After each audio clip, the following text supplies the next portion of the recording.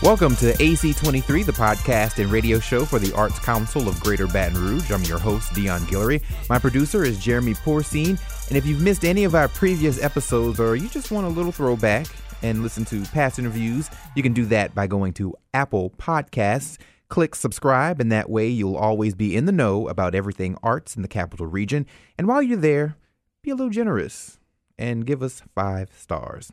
So here's a rundown of some of the things that are happening with the Arts Council of Greater Baton Rouge. In light of increasing COVID cases in our city and region, our board and staff, along with guidance from city leaders, have advised the postponement of 2 upcoming events, Impact and the Louisiana Arts Summit. Impact is rescheduled for January 20th, 2022, so mark your calendars for that. And tickets are on sale now at artsbr.org/impact. The Louisiana Arts Summit will be rescheduled to spring 2022. And of course, we just want you to know that our first priority is always the health and safety of our community members, and we look forward to holding these events in 2022. The state-funded grant program has been revamped, and the application period will open soon.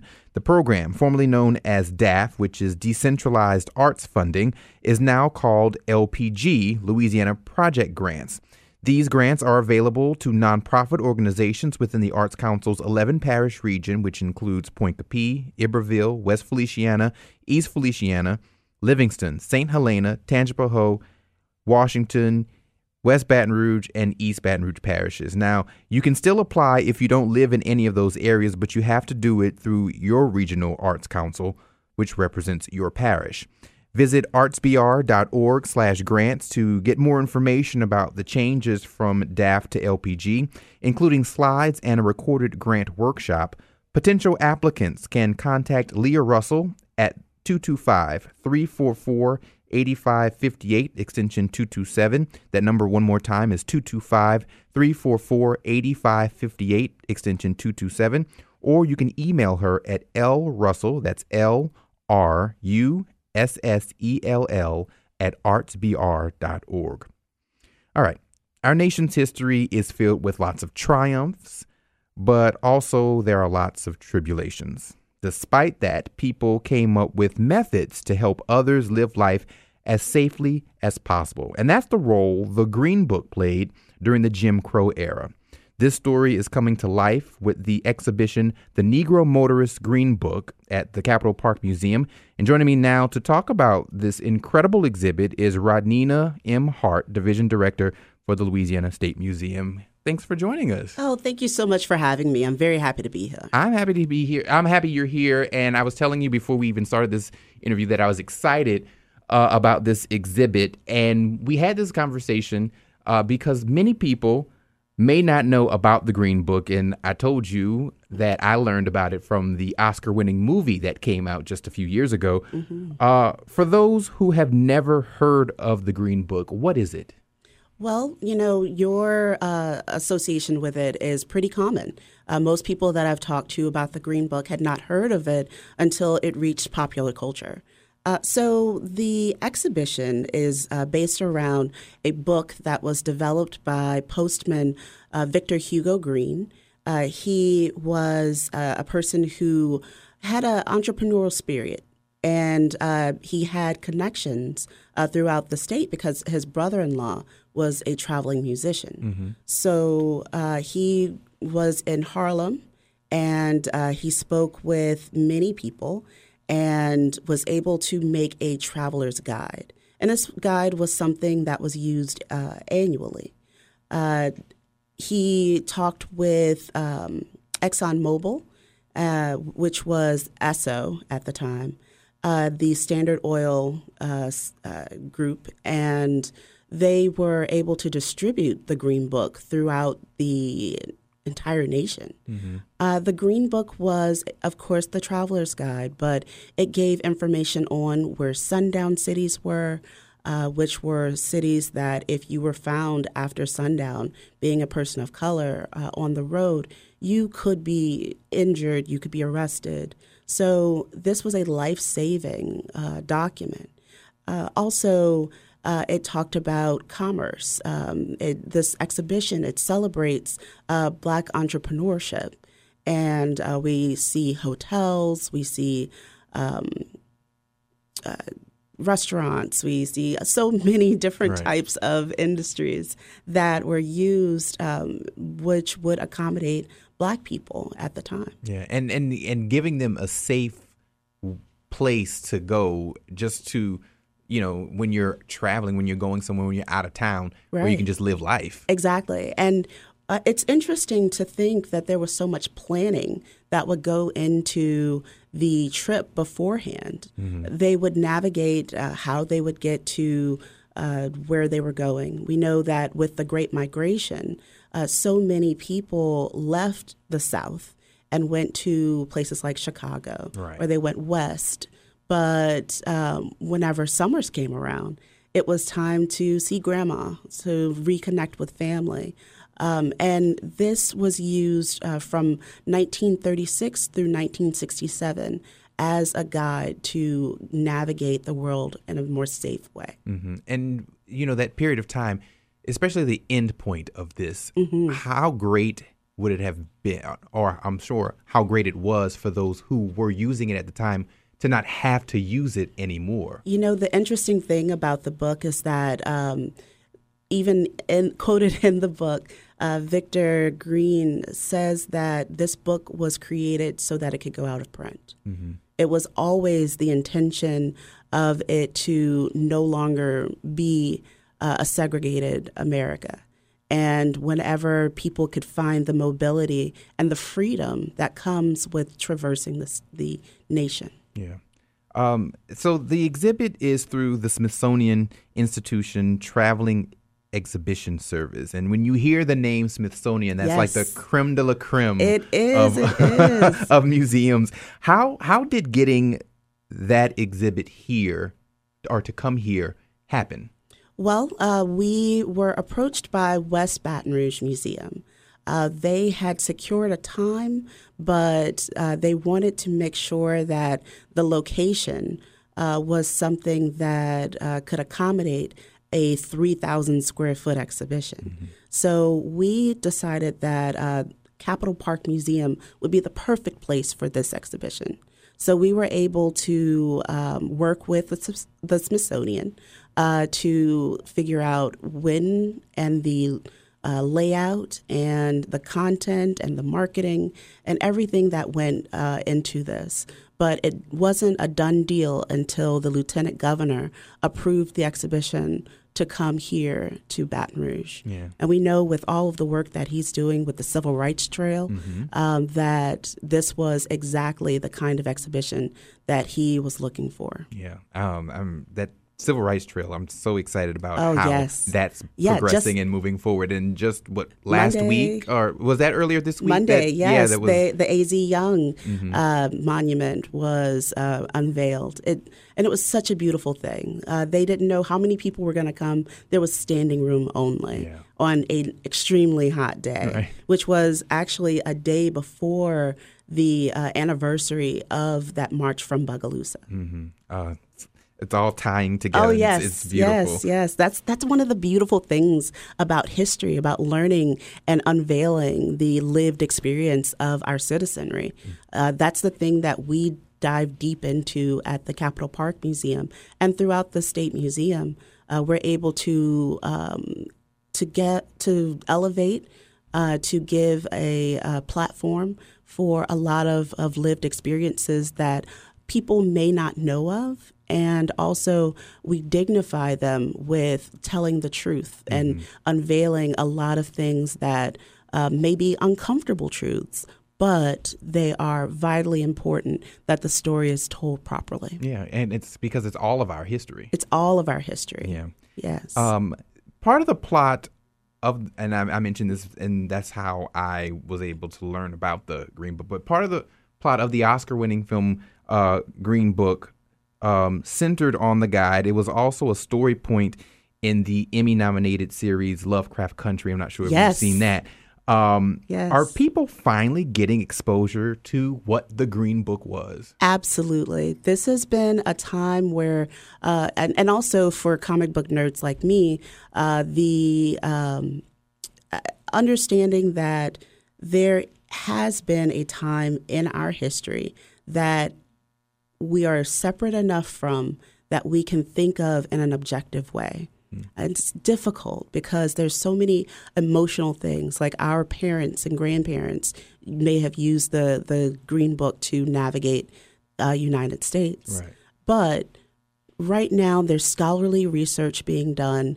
It's in popular culture, like the graphic novel and the show on HBO, Lovecraft Country. It's also the Hollywood film. The Smithsonian Channel has put together a amazing documentary with producer Yorba.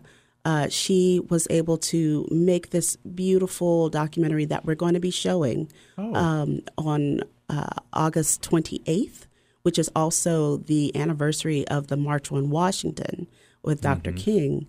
And that is the time in which he gave the I Have a Dream speech. Right. And so we thought that would be a really beautiful commemoration of that time. So it's going to be at our museum, but also throughout Louisiana. I opened up the opportunity for every museum, every cultural center to host a viewing of the Smithsonian Channel documentary, The Guide to Freedom. Oh, that's exciting. Because I was just thinking in my head, I need to find this documentary, but yes, I just go to the museum and watch it. Exactly. And, one of the things, I used to be on the State Arts Council, and one of the things that stuck with me the most was the lack of accessibility through transportation that a lot of our communities have throughout the state. And so in thinking of that, I wanted to give an opportunity for every single community to take some part of this exhibition and this celebration that it's coming to Louisiana. And we're the only location in Louisiana that will be hosting the Green Book. Yeah. So if you are able to come to the show, which opens August 21st, that's wonderful. We want you to come. But if you have some mobility issues, and you just want to have some part of this celebration, there should be a museum or gallery or cultural center near your community that will be showing that film. That accessibility is so important. It's absolutely vital. Yeah. It's exciting that this exhibit is coming here to Baton Rouge. Explain the Green Book's connection to not only Baton Rouge, but the state of Louisiana as a whole. Sure. So there were 14 different locations in Baton Rouge that were in the Green Book throughout the run of its production.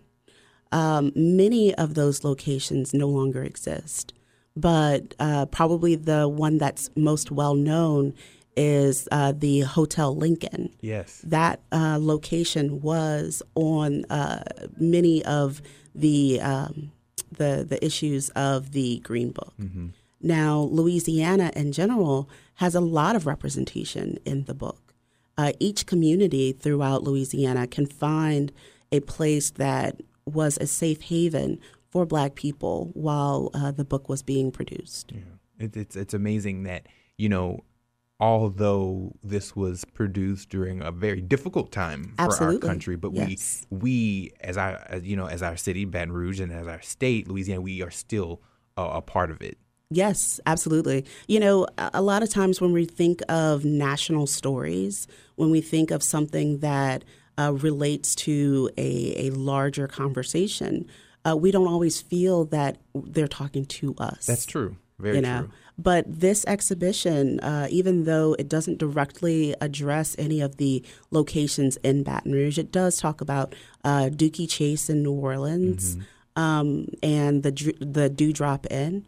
But it does celebrate our history, and we have a direct tie to this Green Book. And through some of our own interpretation with our curator at the Capitol Park Museum, Annie, she is adding a few of these local elements. Oh, nice. So you may see something familiar when you come to see the exhibition. And that makes it even more exciting. Absolutely, yeah. Well, we love to support our own. Yes. And we love to see ourselves. Mm-hmm. I mean, representation and reflection is vitally important in every type of cultural experience, I believe. Yeah, definitely. And it also shows how we are all so connected. We absolutely are, where there are so many more things that we have in common than differences throughout our communities. Yeah, definitely.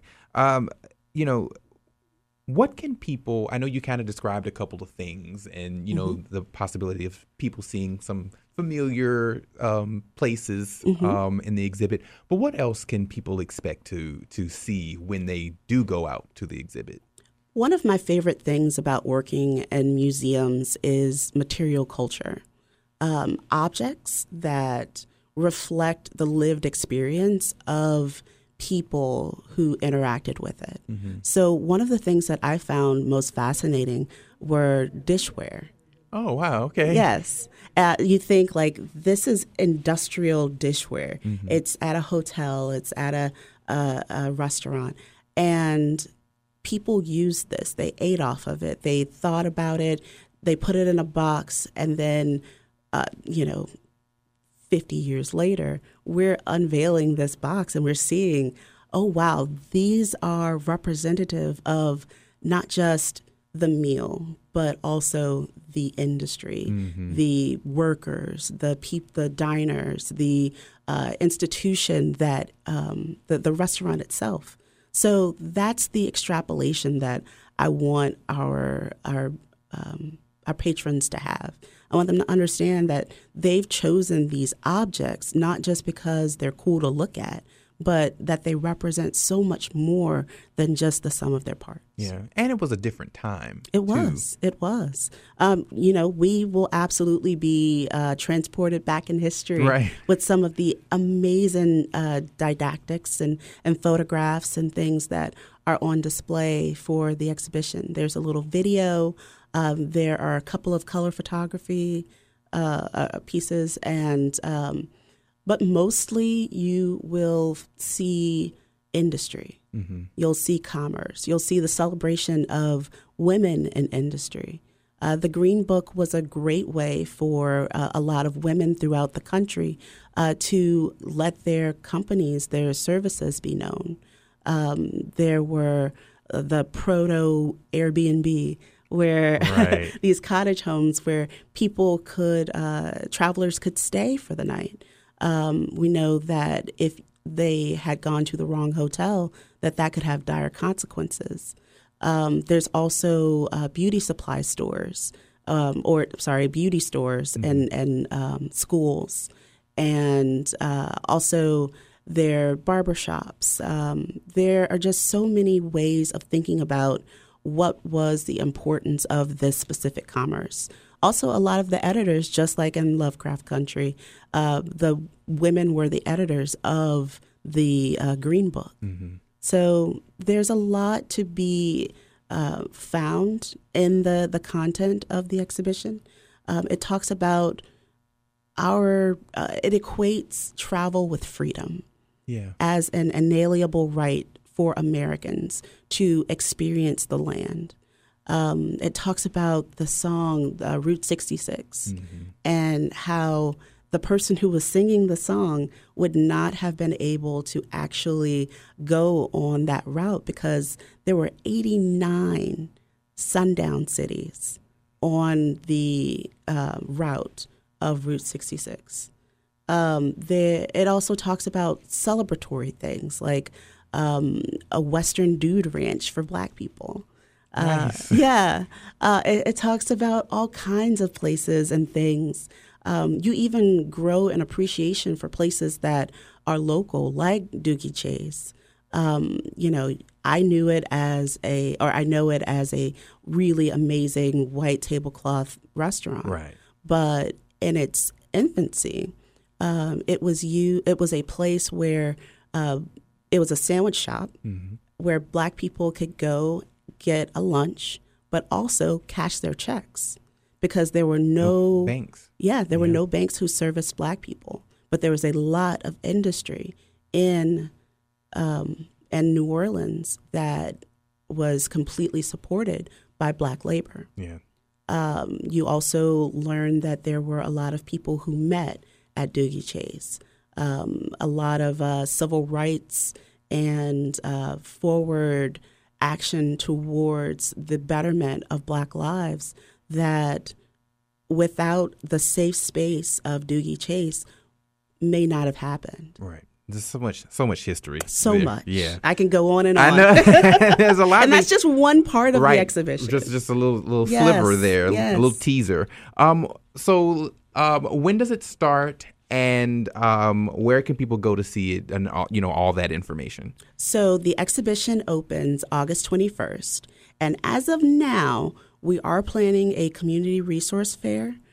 It will be outdoors. The resource fair will be, and the music, any kind of entertainment. As of right now, is outdoors. Okay. We are monitoring COVID numbers, as we all are. Yes, but there won't be any activity inside aside from seeing the exhibition.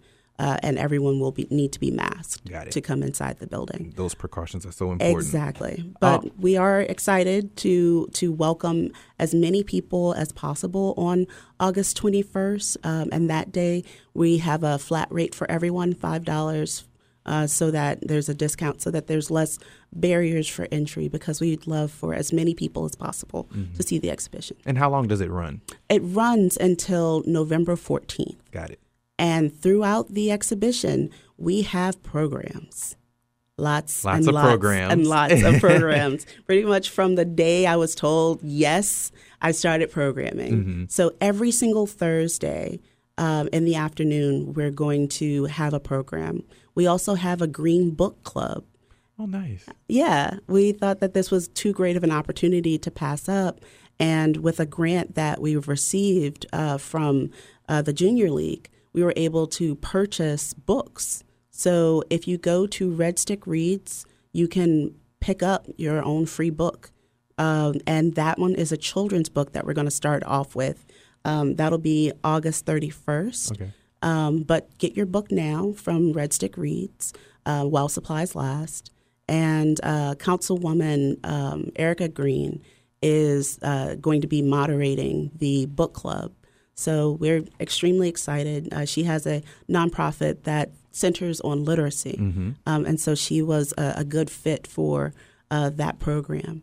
But the first one is a children's book. The rest of the series deal with the Chitlin Circuit, with Candace Taylor. She was the expert who created this exhibition. She also has a book called The Overground Railroad, and it talks about the Green Book and it as a resource. So we're going to have her talk October 30th. It was in conjunction with the Louisiana Book Festival. So it's going to be digital, though. Got it. So, got it. Yeah. Lots of stuff happening. So much. I'm so excited. Rodnina, thank you so much for joining us. And I'll say it again, I'm excited about this exhibit. Yes. And I hope as many people as possible go out and see this incredible work with their masks. Safety is first. Thanks again so much for joining us. Thank you so much for having me. And I hope to see you every Thursday and most Saturdays of the run of the exhibition. Sounds good. And thank you for listening to AC23. I'm your host, Dion Guillory. Until next time.